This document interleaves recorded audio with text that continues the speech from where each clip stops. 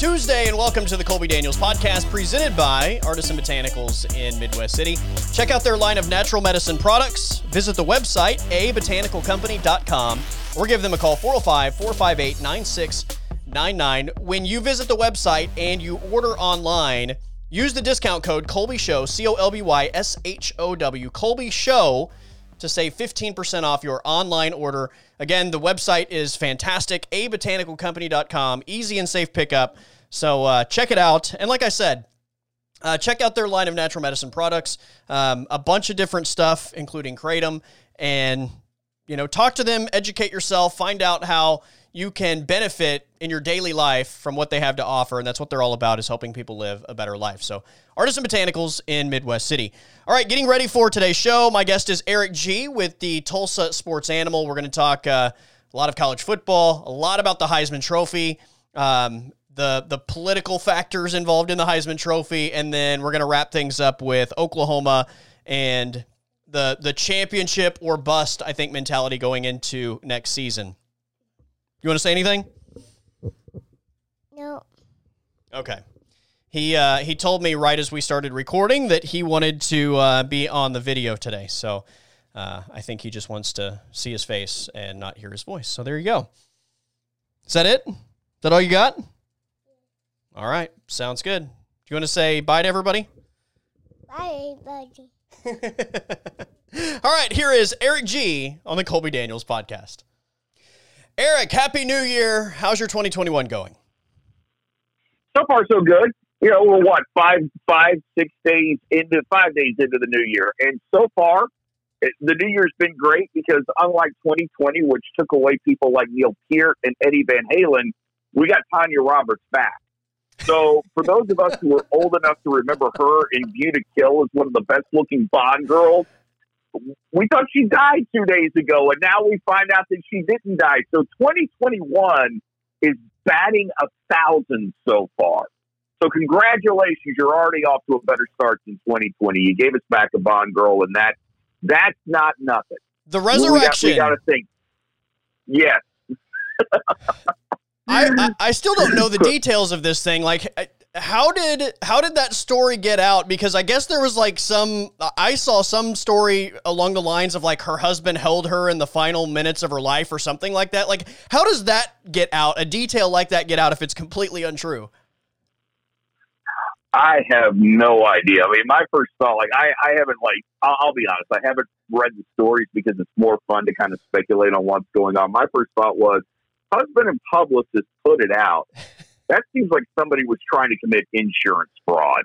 That was kind of the first thing where my mind went to is oh, hey, if we just say she's dead and maybe everybody's hurting, we can kind of get the insurance money from her death and go live happily ever after. Tanya, you can't go out anymore. You have to stay in the house forever.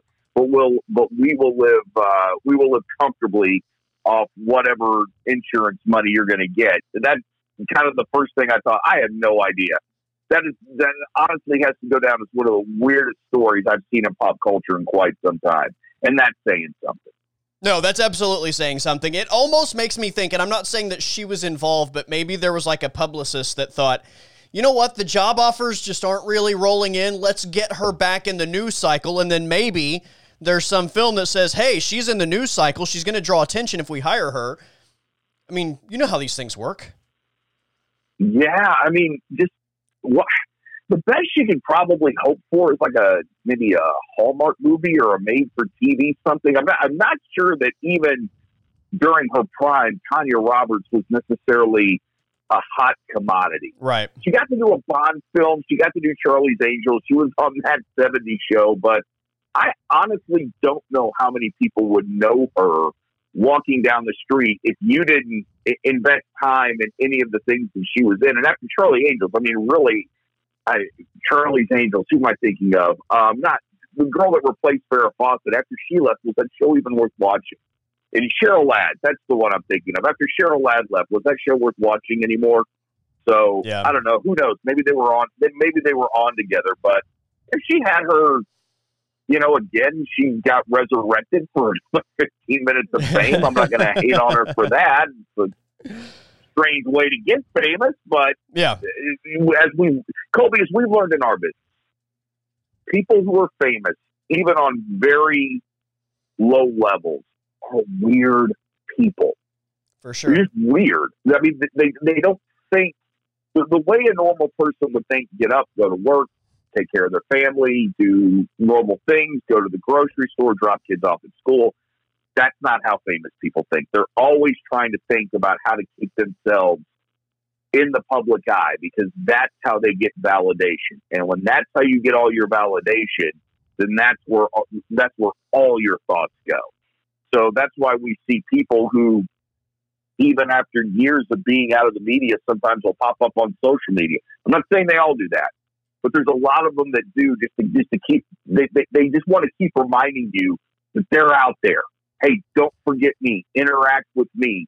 I'm over here. I'm hawking this product, doing whatever. And it's a weird state. Somebody ought to do a psychological exam on anybody who wants to be famous, because I'd love to see the results. Yeah, no doubt. I saw the headline that said... Even my own.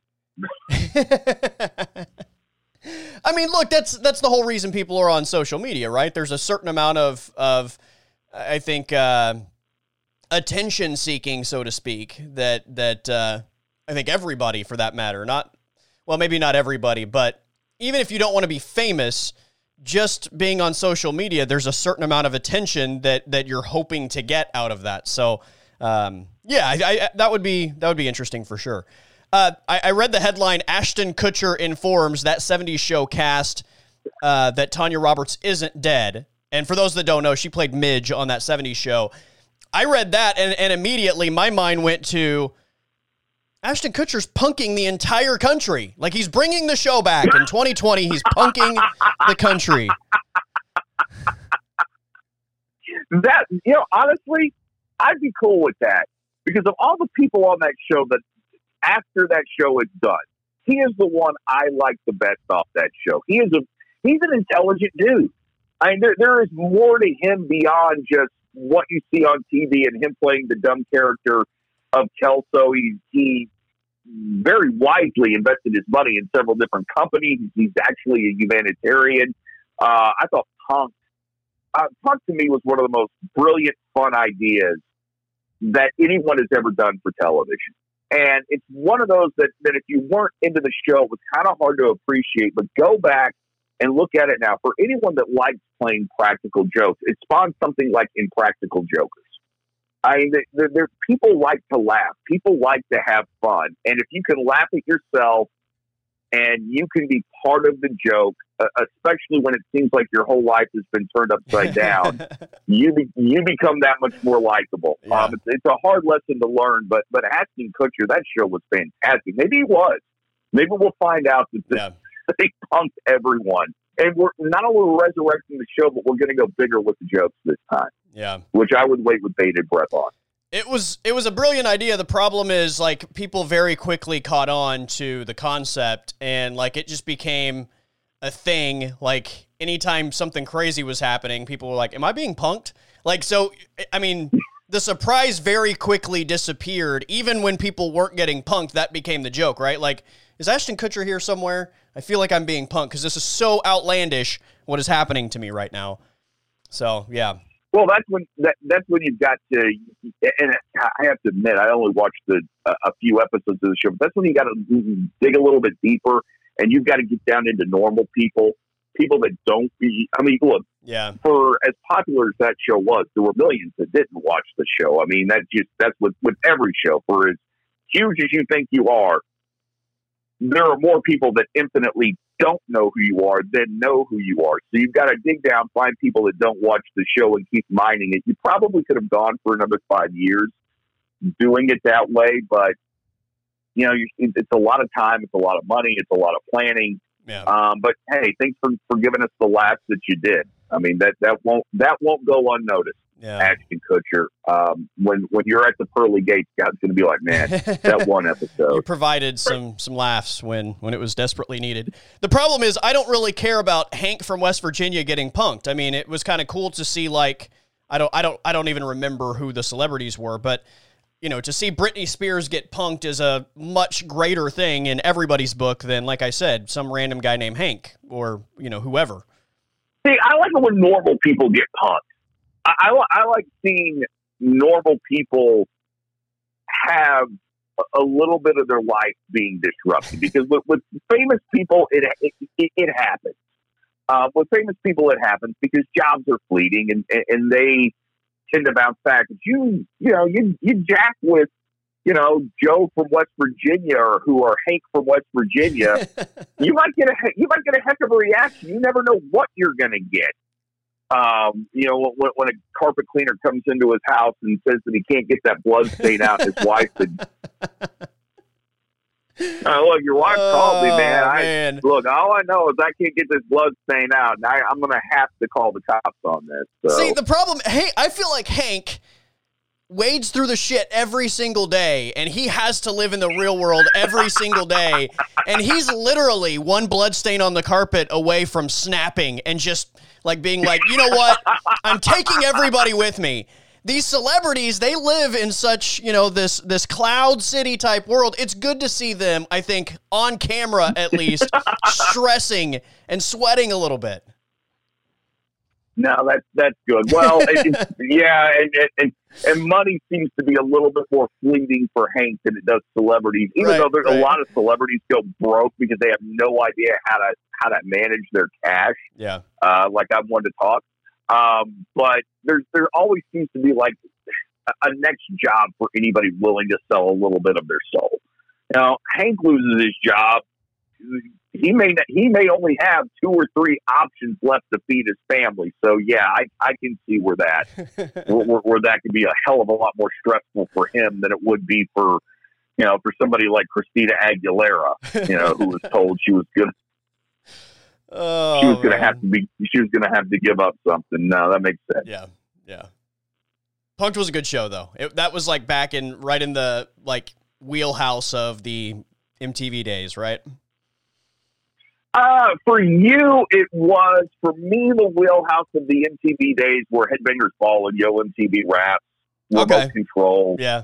Early, I jumped on MTV young. I saw MTV for the first time when I was 8 years old, and it blew my mind because even at that age, I was such a music fan. Yeah. All I did from the time I was 7 to the time I was well, now it's just listen to the radio, listen to music, want to go to record stores, buy music. It was always music and sports with me.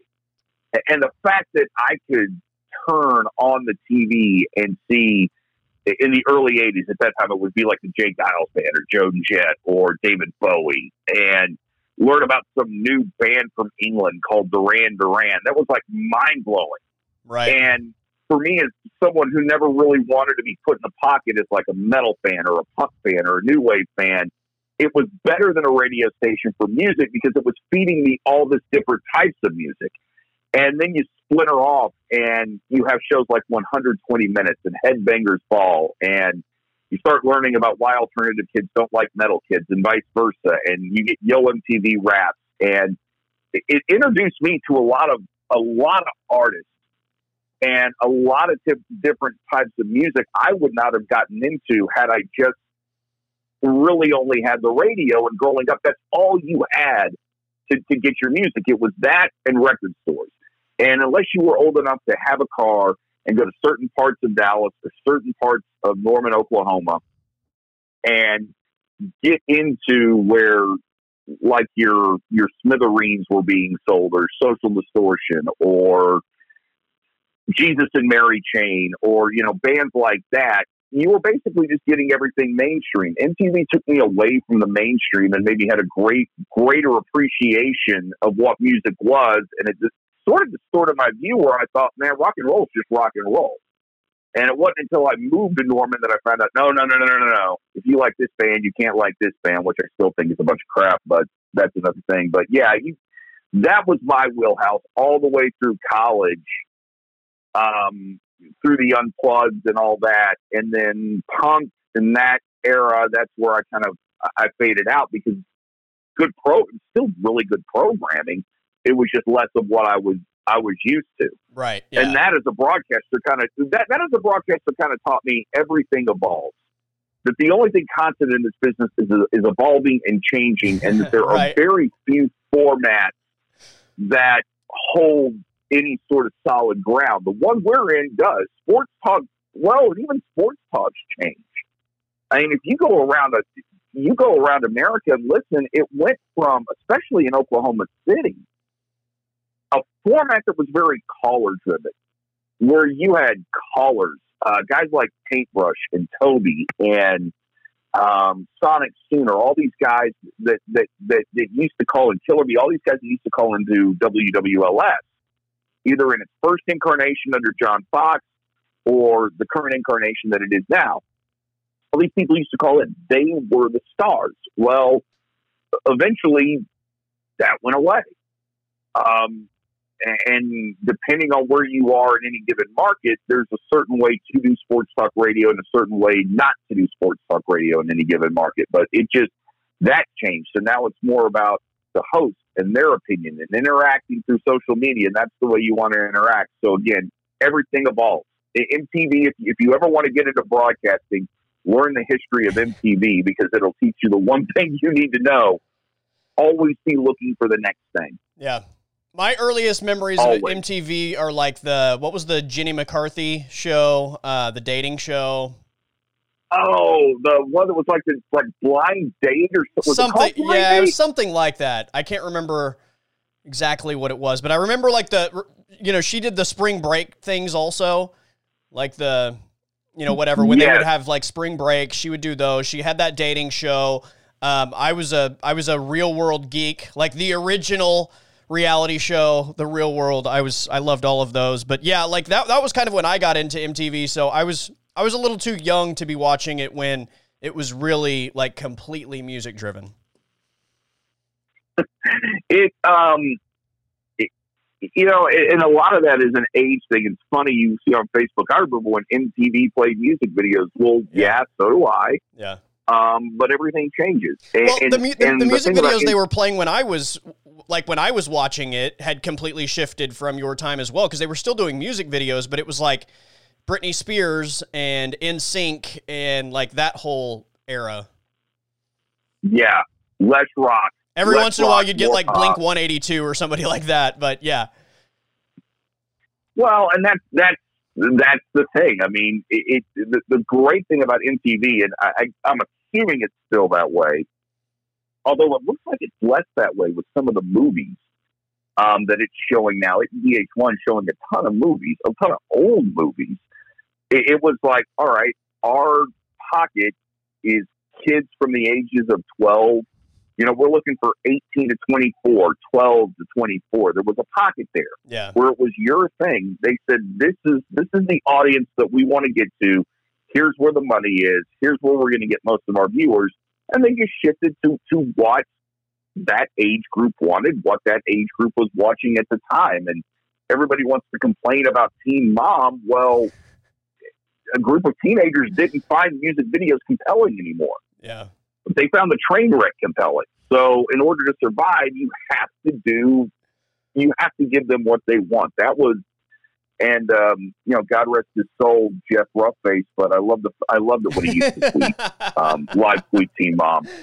I never knew what the hell he was talking about, because I can honestly say I've never seen a single episode of Teen Mom. I mean, I get the concept of it, but yeah, I would also just laugh when I would see the live tweets. Like, what in the hell is happening right now? Everybody loves the train wreck. No doubt. It's why I ended up, I swore that I wouldn't jump on the Jersey Shore bandwagon like everybody else. And then they're like 3 seasons into the show, and I happened to be just really hungover one Saturday, like laying on my couch, and I think the remote was probably like out of reach.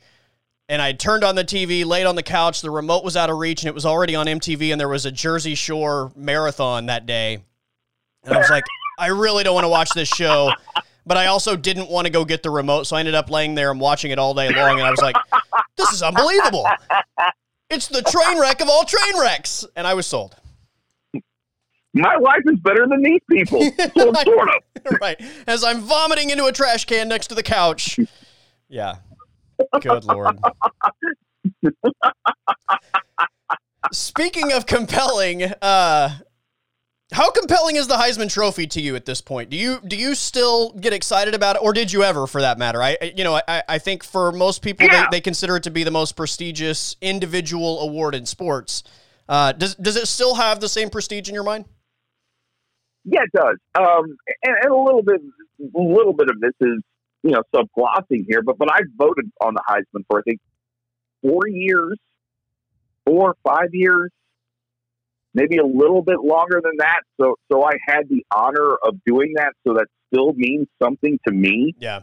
And the thing I love about the award, the thing that makes the Heisman so fantastic, is that it is still a very subjective award. There is a set of criteria that they give you, but it's vague criteria. It's about character, obviously, is what the guy did for his team, character, would they be worthy of having this award?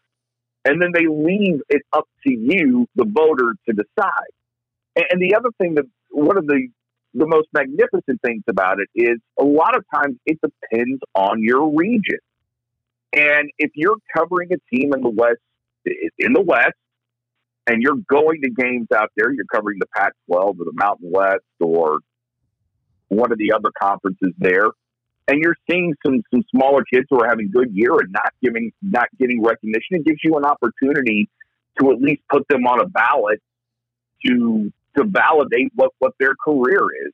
And there's nothing wrong with that. People get mad about that, but you're a better judge of what you see in person than what you see on television and what you're being spoon-fed by ESPN. Absolutely.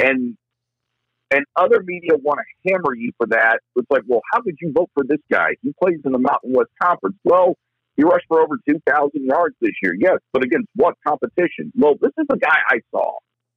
Okay, you're telling me how good Kyle Trask is. But I also know that Kyle Trask has better receivers than anybody on this team. I also know that Kyle Trask has a better offensive line than what my guy has. And you start to have a really good discussion on how you get to that point. For athletes, one thing you learn if you work with athletes, it's a frustrating award for them because they want a definite set of criteria that you've had to amass so many tackles or rush for this many yards or had this many wins. But then that takes away the essence of what the award is, and it just ticks them off. And the phrase came up one time, well, you're messing with somebody's livelihood because if they win the Heisman, so many years after that, they can be Heisman voters, or they can be they'll be a Heisman winner, and they can go to all these shows and sign things Heisman winner, and they get money for that. It's like, no, you're not messing with someone's career. You're asked to give an opinion. You're asked to rank who you believe the three most worthy people are. And it doesn't say the three best players in college football.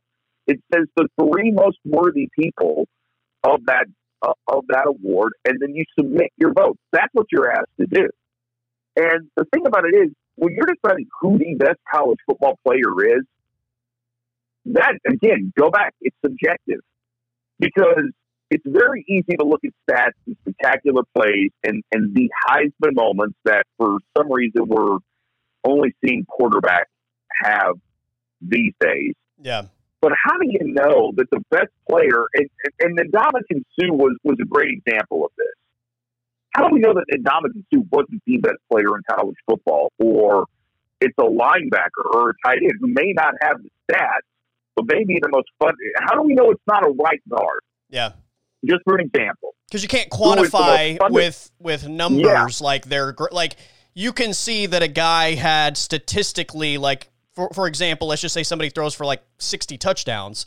You can see that is a number that has never been achieved before, whereas like you can't quantify the greatness of like a left tackle, for example, other than like maybe saying he didn't give up a sack all year. But there's not a way to quantify how much better or worse he was in a specific area, I guess, that can register the same way with like 60 touchdown passes.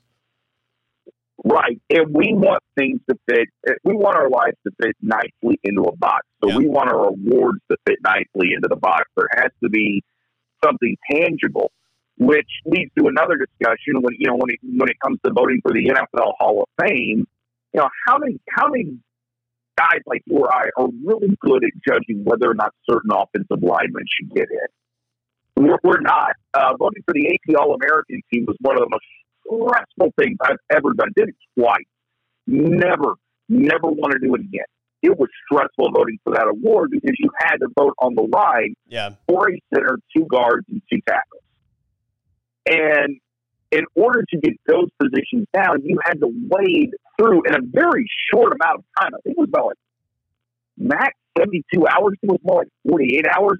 You had to wade through all this stuff that SIGs would send you about guys. Yeah. And then you'd have to look up their draft status and I called Ralph Russo from the AP. I'm like, man, dude, I'm struggling with this. He's like, look, if the guy's winning awards, the guy's on the all-conference team, you're probably good. So now you're sort of basing your opinion off what other people say about this guy. Yeah. And I didn't like that because I just didn't feel good about putting anyone down in those positions because I always felt like I was shorting someone. Like not having sat down and talked to an offensive line coach or a head coach about, let's just say Bill Bedenbaugh, about Creed Humphreys. But the best judge is to sit down and talk to Bill Bedenbaugh. Okay, what separates Creed Humphrey from every other lineman you've ever coached? And then get his insight and then make your decision based on that. That's a better way to do it. And who knows, Creed Humphreys. Is there any doubt that, Creed Humphreys is one of the best players in college football? Would he not deserve a vote? So it's fun. It's fun to have these discussions. Oh, but for sure. Stressful if you have to vote on them. No, yeah, I totally get that. The criteria thing is always interesting to me because, like you said, if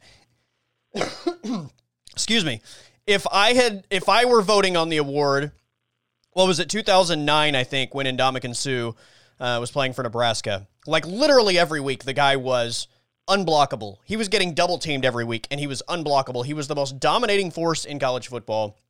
For me, at least, I don't think there was any disputing that I thought he was the most outstanding player that year. I'll even go back to just a few years ago. In 2016, I thought I would have voted Deshaun Watson over Lamar Jackson. I thought Deshaun Watson was the most outstanding player all year long. I think there was a certain expectation for how good that Clemson team should have been that year, and because the team didn't match those expectations, I think there was like this idea that Deshaun Watson wasn't worthy. And in the year before that, I would have voted Christian McCaffrey over Derrick Henry, although I would say this, I thought both were extremely deserving. I just thought Christian McCaffrey had to carry essentially an entire team on his back with what he did, catching the ball, running the ball, special teams. Like, he was just what I would identify as the most outstanding player in the country.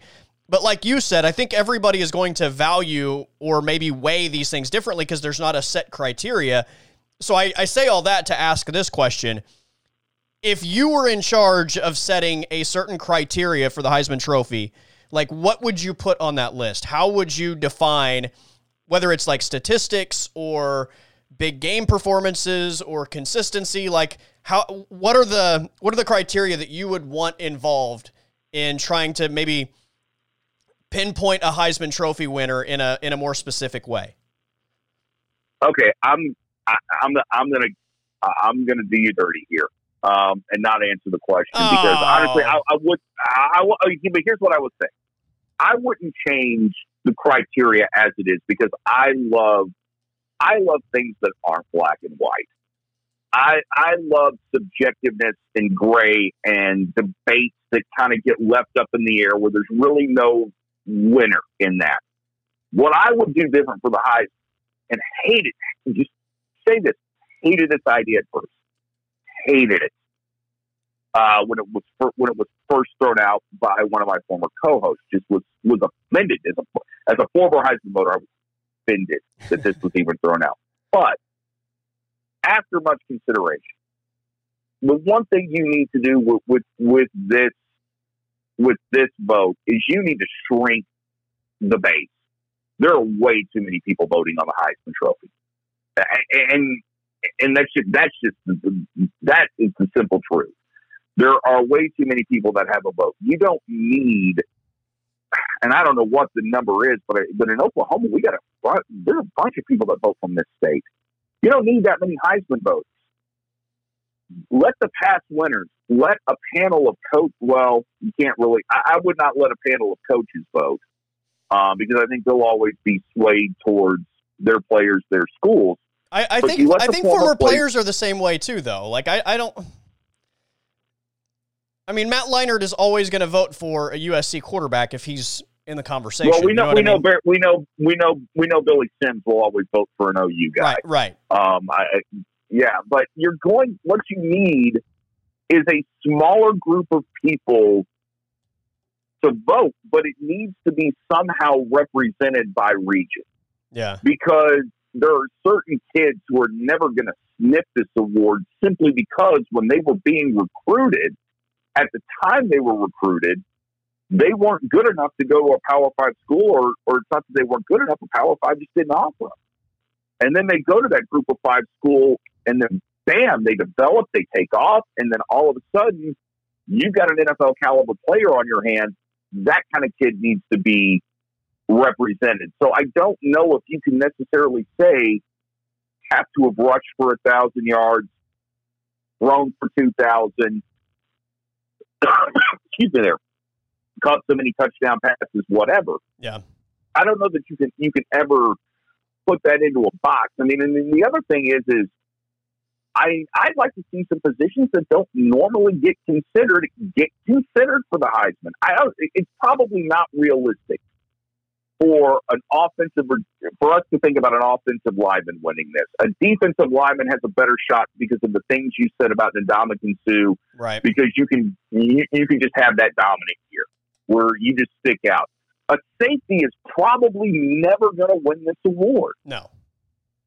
A cornerback can, and a cornerback has, and that would be Charles Woodson, but he won it mainly because he was on specialty. And yeah, he would play a little bit of offense. He would every once in a while have an offensive appearance, and then obviously scoring touchdowns and special teams is the separator. So I don't know that I would so much change the criteria as much as I would just shrink the voting pool.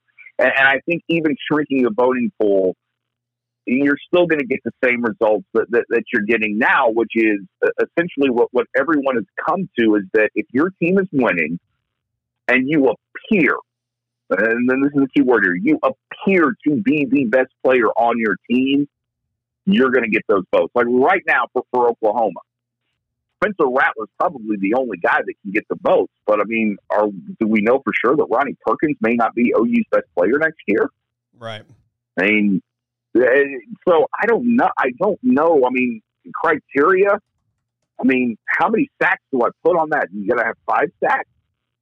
Yeah. 6 interceptions. That's a great point because last year I remember I made the case for Chase Young to be in the conversation. And look, when it was all said and done, he deserved to be. Nobody deserved the award more than Joe Burrow. I think Joe Burrow should have been the guy that got it.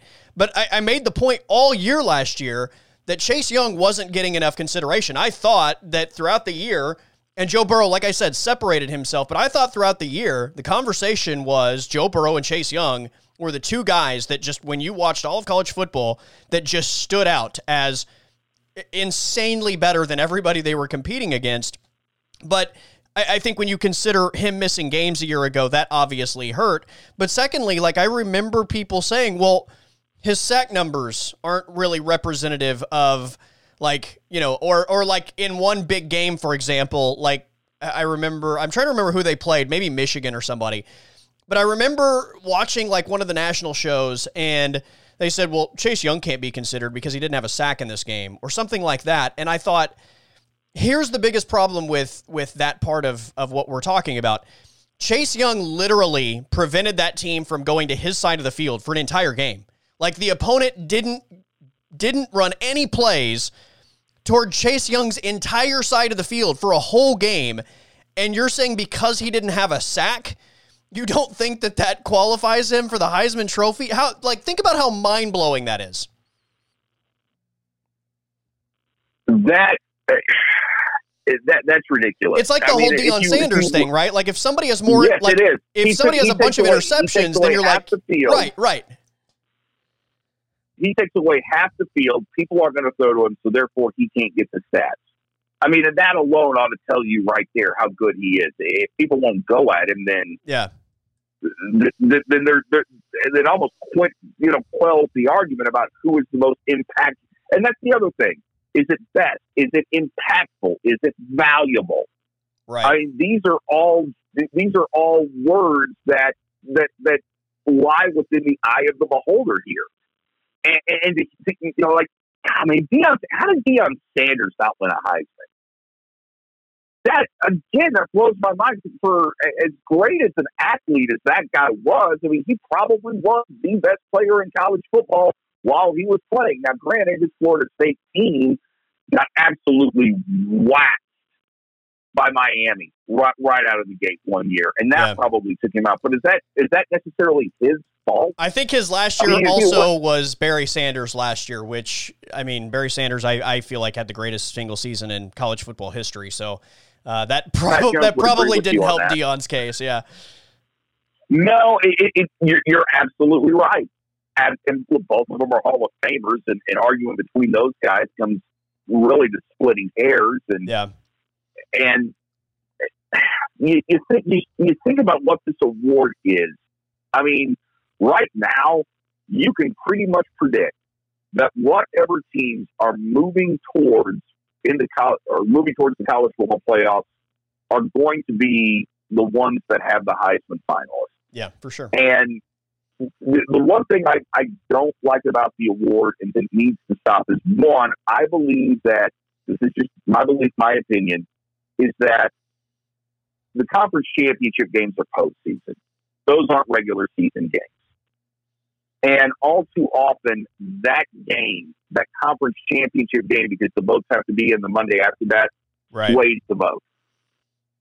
And I remember one year, the Ndamukong Suh year, I turned my vote in before the conference championship game. I was like, you know what? No, I'm not letting that one vote. I'm not letting that one game sway my vote.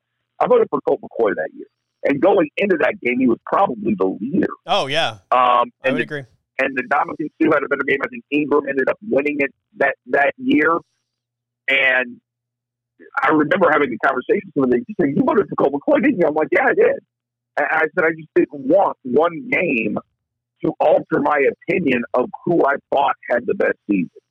And I think that's what happened. And if you have it after the playoffs, if you have it after that game, or you have it after the conference championship game, all of a sudden you performing in that biggest moment, people go, oh, well, he's the best player. Well, no, what was the body of work like? Right. One bad game does not a season make, but that's how we want to judge everything at this moment. So there's a lot that probably needs to be discussed about the Heisman. We just kind of argued against like stats, but there has to be an argument for stats at the same time. And a good example of this would be the 2020 Heisman Trophy, because look, I think we can all look at college football, and if you say, like, who's the best player, who do you want on your football team, I think most people are going to pick Trevor Lawrence number one. But he missed a couple games, and his statistics obviously aren't necessarily representative of what we would call a Heisman Trophy winner. So how much should that factor in? Because, again, I think nobody's arguing that Trevor Lawrence maybe isn't the most outstanding player, but the season he had, from a statistical standpoint, doesn't necessarily represent the kind of guy that most people would want to win this award. No. But I do think he was the best player. Well, and going back to the conference championship game, Dabo's probably swayed. I guarantee you Dabo swayed a lot of people to vote for him. Yeah. Would it shock you if he won tonight? Yes. I'd be stunned. I would be stunned. I think Devontae Smith wins. You're probably right. It would not surprise me, though, if Trevor Lawrence won. I'd be stunned. I think he finishes in the top three, but I don't think anybody, especially because he missed 2 games, I don't think anybody is going to give him number one consideration. I feel like everybody believes he's the best player in the country, so he's going to be on probably every ballot. but I don't think he's going to get that number one spot on very many, because I think there's a certain built-in element where if you don't play every game, first of all, I think that disqualifies you for a lot of voters. And secondly, again, like 24 touchdown passes on the season. Kyle Trask basically threw double that. Now, I'm not trying to argue that Kyle Trask is more deserving by any means, but I'm just showing you that from a number standpoint, I think many people would not put Trevor Lawrence in that spot for that reason. You're probably right. I just felt like after them going out and waxing Notre Dame, and the fact that he didn't play in that first Notre Dame game and they lost, yeah, it was going to be one of those situations where it was like, oh my God, look at how valuable he is to his team, and look at how much of a difference he made. And yeah, how can you not consider him now? And there would be this wave of, yeah, I'm voting for Trevor Lawrence. At worst, I got him too, because I believe that voters are so susceptible to all that garbage. Well, that's also true. I'll give you that. Yeah. And I just thought, really, and after Dabo made his pitch, I thought, yep, that's it. He's going to win it. Because I just thought to myself, you watch, he wins this sucker.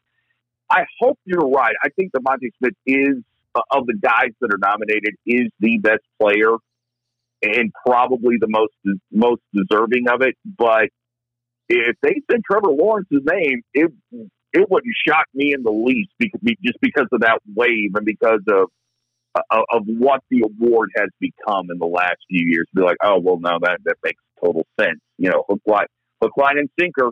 One game, or actually 2 games in his case, that made the whole difference. If there was a ballot that had, in some order, it doesn't necessarily have to be this order, but in some order had DeVonta Smith, Najee Harris, and Mac Jones as their top 3, how do you feel about that? If there was a ballot that had DeVonta Smith, Najee Harris, and Mac Jones, the 3 Alabama guys, who, by the way, all 3 finished in the top 5, we know that. If that was the 1, 2, 3 order on a ballot, you think that's fair? No. Well, actually, no. Wait a second. I do think that's fair. Let me backtrack. Yeah, I think that's fair. If that's what you really feel, that those are the 3 best players in college football, or the 3 most deserving players, I don't have a problem with that. Yeah. And it also, I mean, what that ballot says to me, it says more about Alabama than it does the voters.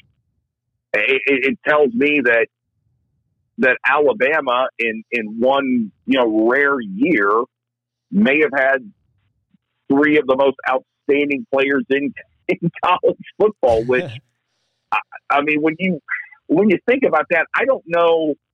Maybe some of those Miami teams from the late 80s, early 90s, or those early 2000s you could have said that about, where it's like, okay, well, who are the 3 best? And whatever your criteria is for best. Right. Which is also, is it NFL ready? Is it, when we start getting into all, I can't think of a time. I mean, maybe during the Barry Switzer era, OU could have been in that conversation.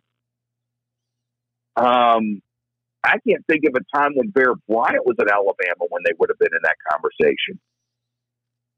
And obviously, USC had Leinart and Bush at the same time. They did. They also had White, and they had a couple of receivers. They had a couple of Dwayne receivers. Jarrett? Yeah. Oh. Where maybe they could, but I mean, that's just one of those things where it's lightning in a bottle. And as much as people want to chalk that up to recruiting and development, there isn't a coach in America that's going to tell you when they bring their recruiting class in, oh yeah, or maybe 3 recruiting class consecutively by X time, by this date, we will have 3 of the best players in college football. No, that's in a way that's dumb luck. I mean, yeah, great job going out and getting them to come to your school. Great job developing them. But you never think it's going to be that way. You think you're going to have good players and to help you win. You never think you're going to have the gold mine that Nick Saban had this year. So I think that says more about Alabama than it would the voter being necessarily a homer, and just what an outstanding year that they've had. I mean, that's phenomenal. Phenomenal. Unreal. I mean, OU had White and Peterson. Is there anybody else on those teams that you could have thought would have been the third guy? Like, or Westbrook and Mayfield and Westbrook one year. Yeah. But I'm looking for that third, and I don't ever remember OU having that third guy the way that Bama does this year. That's some rare air. Yeah. I mean, look, I think Najee Harris was the best running back in college football this year. I think Devontae Smith was the best receiver in college football this year. I don't necessarily I don't feel that way about Mac Jones because, like, I think if I just look at the quarterbacks, I don't think he's as good as Trevor Lawrence. And then from a numbers standpoint, his numbers weren't quite as good as Kyle Trask. But, I mean, the guy's really good. I think it just, and part of it for me, I guess, just watching what Devontae Smith and Najee Harris do with the ball in their hands supersedes anything that Mac Jones has done all year long. So, for me, the quarterback there is the one that is tough, but again, it's the most important position in what is considered to be, one of the best offenses in the last 20 years. So, he's obvious, and the numbers were good. I think he's basically number 2 in every category in the country, only behind Kyle Trask. But I just Najee Harris and Devontae Smith both, every time they touched the ball, it felt like it was a highlight play. So that to me, I think probably hurts the Mac Jones argument. But again, I'm totally, if all three of those guys are the 1, 2, 3 guys on your ballot, like, I get it.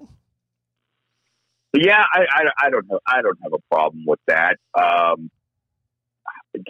would have had a problem with putting the Notre Dame quarterback on your ballot at one point. For sure. But golly, I mean, the three best. I mean, well, and that's the other thing. We value quarterbacks so much that in the Heisman and the NFL MVP, those 2 awards, it's very hard for anybody else to win those awards that aren't quarterbacks. And when they do, you just have to, I mean, your year has to be better than just about every other quarterback at that time to get that award. Like, you can make a really good case for Derrick Henry as NFL MVP this year, but he's not going to win it. Right. It's probably going to be Aaron Rodgers, maybe Pat Mahomes wins it this year. I'm thinking Rodgers will. I think Rodgers has all the momentum, but was his year really any better than Derrick Henry's? And the argument then gets to, well, who can you take off the team and they're still winning? I don't think you can take either one of those dudes off their team. No. And then be the same organization. No. That they are right now. Yeah, it's a fun conversation to have. There's not necessarily a right answer per se, but I always enjoy talking about it, and I really enjoy getting the perspective of other people as far as like the whole criteria conversation, because everybody views it differently. Everybody weighs things differently. Like, for some people, like I've literally heard Heisman voters tell me this. If a guy doesn't have that quote unquote Heisman moment, then that's something that is considered as far as getting the vote. So, which is also, I mean, it's one of those like ESPN creations that somehow like has become part of the criteria for people that carries a ton of weight, which I think is ridiculous. But that's neither here nor there. Yeah, no, but you're right. And when you think about Kyler Murray, it was really odd for Kyler Murray. It was in the second half of the game they lost. Sort of became his Heisman moment for OU. And then there's a few for Baker Mayfield you can point out. But you're right. It's that creation of ESPN, which is easy to feed to the masses and easy to feed to the voters, and say this. It's basically a way of people telling you this is what you should think. Right. Because boom. And it's like, okay. Yeah. Okay. Yep. Slaves to the narrative. All right. Before we wrap this up, I want to wrap up with this. And obviously we're going to talk a lot about this all off season, but Oklahoma, I think, I'll be curious to see what as soon as the season ends, there are going to be the early predictions for next year's national championship. I'll be very curious to see what Oklahoma's odds look like, because I think when you consider the gap they closed this year with the premier teams in the country as far as physicality on the line of scrimmage on both sides of the football, the improved defense, and what they have coming back next year versus, for example, Ohio State losing Justin Fields and a bunch of other players, Alabama losing that Heisman trio and a bunch of other players, Clemson losing Trevor Lawrence and a bunch of other players. Not that those teams won't retool, and they retool extremely well every year. I just think the stars kind of align for Oklahoma to have a real shot at a national championship. I do think it's championship or bust next season. Obviously, there's a certain amount of luck with injuries and things like that play a role. But I think Oklahoma's odds are going to be pretty shocking for some people. Yeah, they are. The only caveat to that might be the fact that you're losing 11 players off the team. And you probably could lose. Well, Perkins hasn't made his decision yet, has he? And you're still not yet.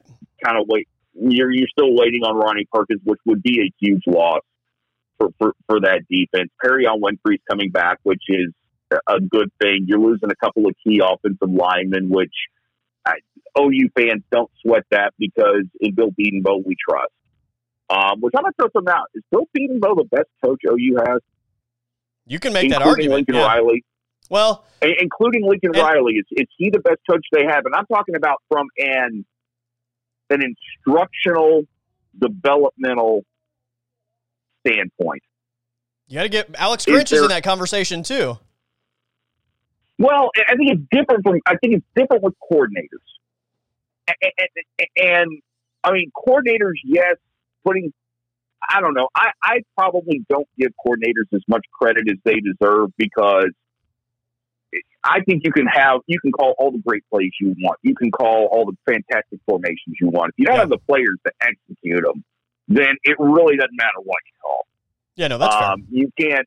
You can't really, no matter what you do, sometimes you can't put your team in good enough position to win if they're just not that good. So, I mean, I don't know. I mean, you look at his safeties, they play pretty darn well. It's funny. I think Manning will probably get consideration, but I think instructionally, and that includes Lincoln Riley with the quarterbacks. Because here's the thing I'll say about Lincoln Riley. He's had 3 kids who have transferred and 1 5-star recruit.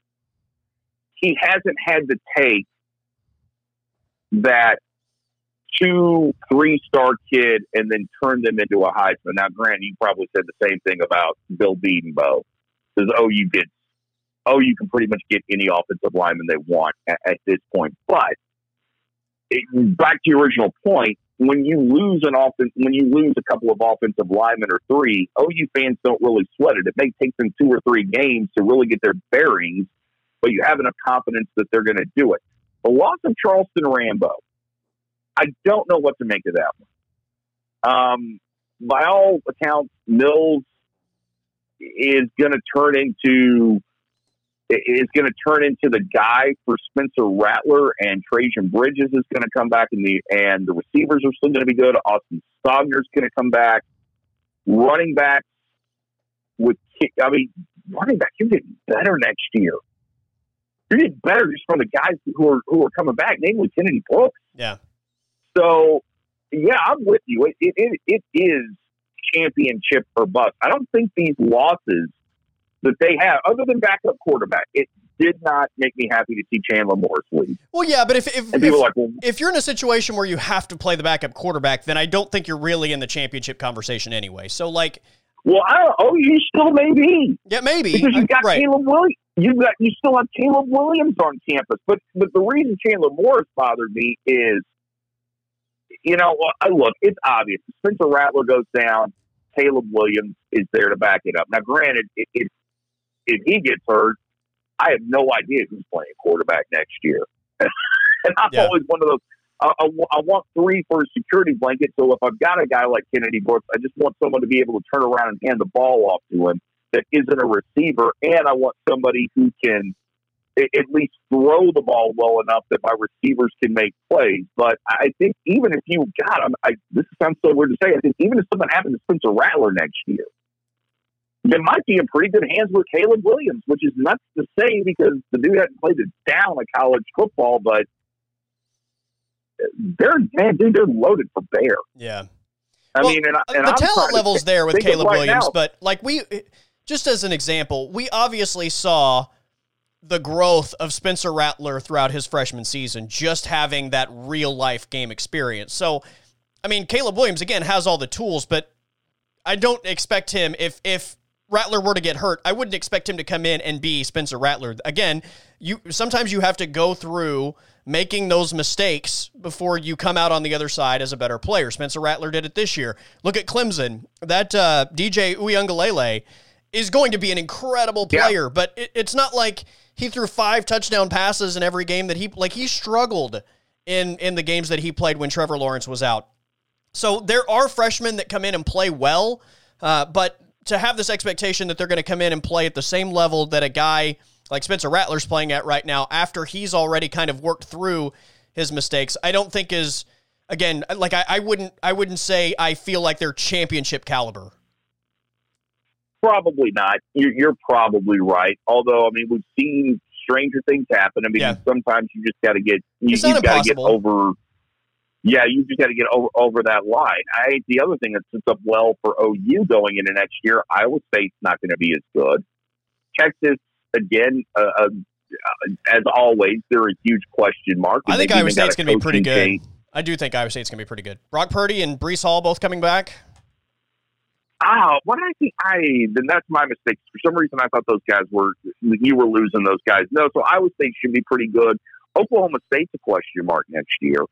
And they're a question mark because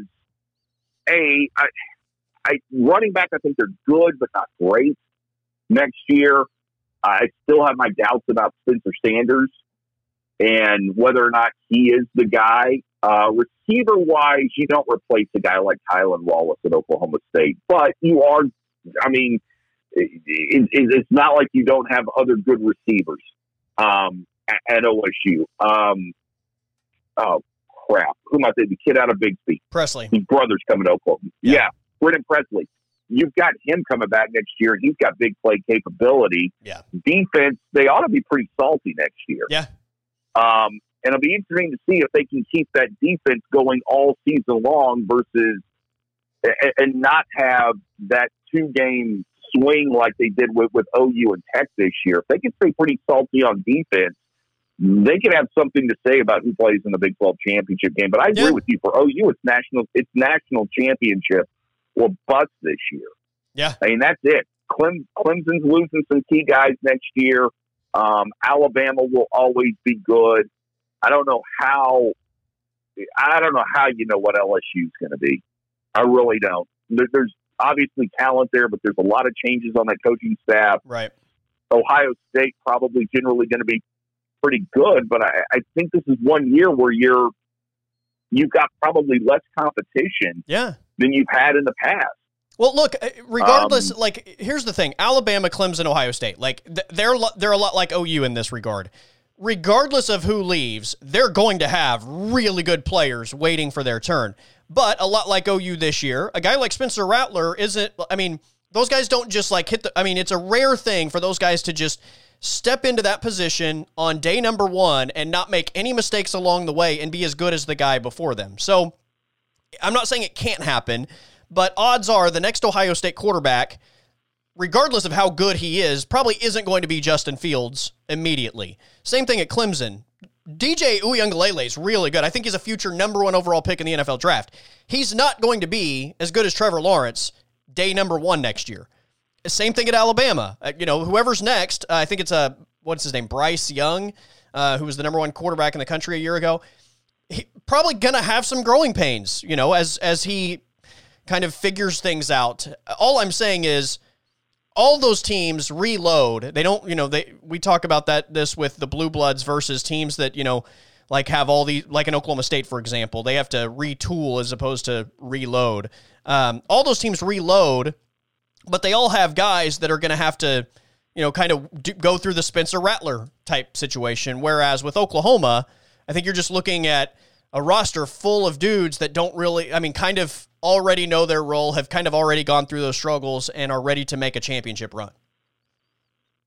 No, that's a good point. And your non-con sits up pretty well next year. I think you've got Nebraska on the schedule. Probably, I got to look at it, but I think it's probably one of the easier non-cons that OU has had in some time. And the Big 12, again,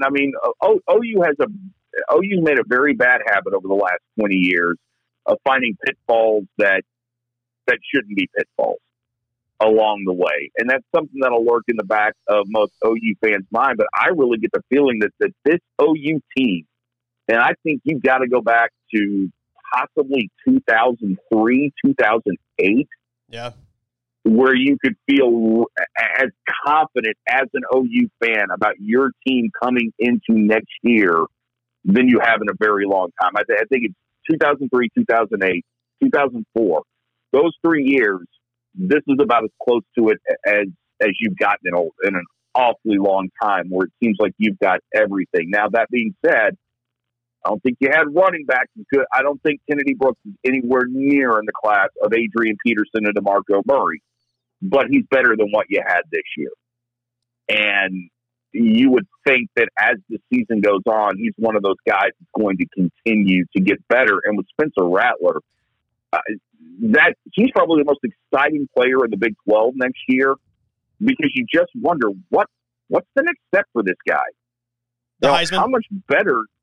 Yeah, but but not even from a Heisman standpoint. But he's never going to be as fast as Kyler Murray. Okay, that we just obviously you can't. Yeah, you can't be. But what is the next progression in his game? And that excites me. Yeah. That really excites me for him, because he's already doing a good job of spreading the ball around. I think he will get walked on a time or two, but I think he'll do a pretty good job of correcting that part of his game. But where do we see him go next? That's what makes him interesting. Brock Purdy, I would say him and Breece Hall are probably the other two most exciting players in the Big 12, simply because what I want to see out of Brock Purdy is I want to have the discussion next year when you and I are talking. I want to know, is Brock Purdy an upgrade from what our current NFL teams have? And I think he has potential to be that guy where we're having a debate of, man, yeah, I'd rather have Brock Purdy than the current guy that's on my roster. Yeah. And I think Breece Hall will be a really good NFL running back. I don't think he's going to be a Hall of Famer. His size worries me a little bit. But he's in a position where if he can last 5 years, then heck, that ought to be considered a Hall of Fame career anymore for a running back. So you've got three very interesting cats, including them, that are all going to be fun to watch next year in the Big 12. Yeah. And the good thing for OU is that they're heads and shoulders above everybody in the conference, even Texas. There's just not anyone that I think is going to put a real challenge in front of them next year. Even as good as I say can be, OU's 22 and OU's top 22, and then the next 22 down. So their top 44 players are all better than Iowa State. Yeah, it's just that simple. Yeah, well, agreed. Except for maybe running back, maybe the only place where they've got you in one. Breece Hall may be better than Kennedy Brooks, but that'll be a fun debate as well. Right now, Spencer Rattler is the Vegas odds favorite to win the Heisman Trophy next season. And to your point about the Big 12, I think the Big 12 is going to be really good next year. I just think that it's one of those years where if you are Kansas State or Oklahoma State or Texas or Iowa State, you're probably just like, hey, we like our football team, but damn it, this is just one of those years where Oklahoma has a national title contender. So that's the thing. I think that it will be a good conference. Oklahoma's kind of in a point where they're taking that next step instead of kind of being on the same tier as they've been the last few years. So, yeah, championship or bust. Do you think next year, and this is my dumbass dream that'll probably never happen, in the current college football playoff format, let's say Iowa State goes 10-2 next year, and there are only 2 losses there to Oklahoma, and the games are close. Like they're close. Like Oklahoma had to make a couple of plays to win those games. Is that good enough, do you think, maybe to get the Big 12 at least consideration to have 2 teams in the playoff next year? Or do you think the Big 12 is just one of those conferences that unless it's OU or Texas and they split, there is no way you could even talk about getting 2 teams in? I think it kind of depends on they would need a lot of other help. Because, like, for example, like a 1-loss Ohio State team, period, is getting in over a 2-loss Iowa State team. Like, I believe that. Same thing for, like, the SEC. Like, they have Alabama or, like, an LSU or a Florida. Any 1-loss team from the SEC that is one of those schools, like a Georgia, a 1-loss team from the SEC probably getting in over a 2-loss Big 12 team, especially if their logo isn't the Oklahoma Sooners. So I think it would be, man, they would have to just be so dominant in every win and just feel like the 2 losses were, down to the wire, I think, to get that sort of movement behind them. I would say it's probably pretty close to, you would need the perfect storm, stars aligning type scenario for that to happen, I think. Yeah, I can agree with you on that. I think even if Ohio State and not Ohio State, but OU and Iowa State split, I think only the team that won the Big 12 championship would get in. And I'm 100% convinced that if it was Iowa State, the committee would find a way to keep them out. Yeah. I'm just 100% convinced of that. I think it's OU, Texas, it's a different conversation for the committee. Agreed. I think for OU and anyone else, it better be OU winning that Big 12 championship game because they don't like the thought of Baylor, TCU, OSU, Tech being in the college football playoff, which is another reason to extend it or expand the playoffs. You're going to have to expand the playoffs if any Big 12 teams not named OU, Texas really want a shot at. Well, if you run the table, then you're getting in. But yeah, if you leave it up to the whole we have to. All things are equal, so we have to start evaluating this thing. Then you get the short end of that. But if Iowa State runs the table, if they're an undefeated Big 12 champion, they're in. There's no question in my mind. It's just as soon as you lose a game, then it's up for evaluation. And the people that say the logo matters, that's where the logo absolutely matters. If Iowa State has a loss and then they start getting compared to all these other 1-loss teams, then they on some level that plays a factor. I don't think it's the end all be all, but it's part of the argument for sure. So that's really not fair for this conference. Yeah, for sure. All right, my friend, I got to run, but we will catch up again next Tuesday. Always appreciate it, buddy. Thank you very much, Colby. Erik G. joining me on the Colby Daniels Podcast. That is it for this episode of the Colby Daniels Podcast, presented by Artisan Botanicals in Midwest City. Check out their line of natural medicine products. Visit the website abotanicalcompany.com or give them a call, 405-458-9699. Educate yourself on what they have available and how it can benefit your daily life. Again, ask questions. They're more than happy to answer questions and help educate you on what they have and how it can benefit you on a daily basis. So the website, abotanicalcompany.com. You can order online. Use the discount code ColbyShow, COLBYSHOW, for 15% off your online order at abotanicalcompany.com, Artisan Botanicals in Midwest City. If you want to contact me, you can do so via Twitter at Colby_Daniels, Colby.Daniels on Instagram. And don't forget, if you missed these live streams, we're posting the videos now. I haven't been promoting it until literally the last couple days, but we're posting the videos on YouTube now, so you can go back and watch it there as well. Just search Colby Daniels on YouTube and you can find that channel. So anyway, hope everybody has a great day. Stay safe, and I will talk to you tomorrow. Bye.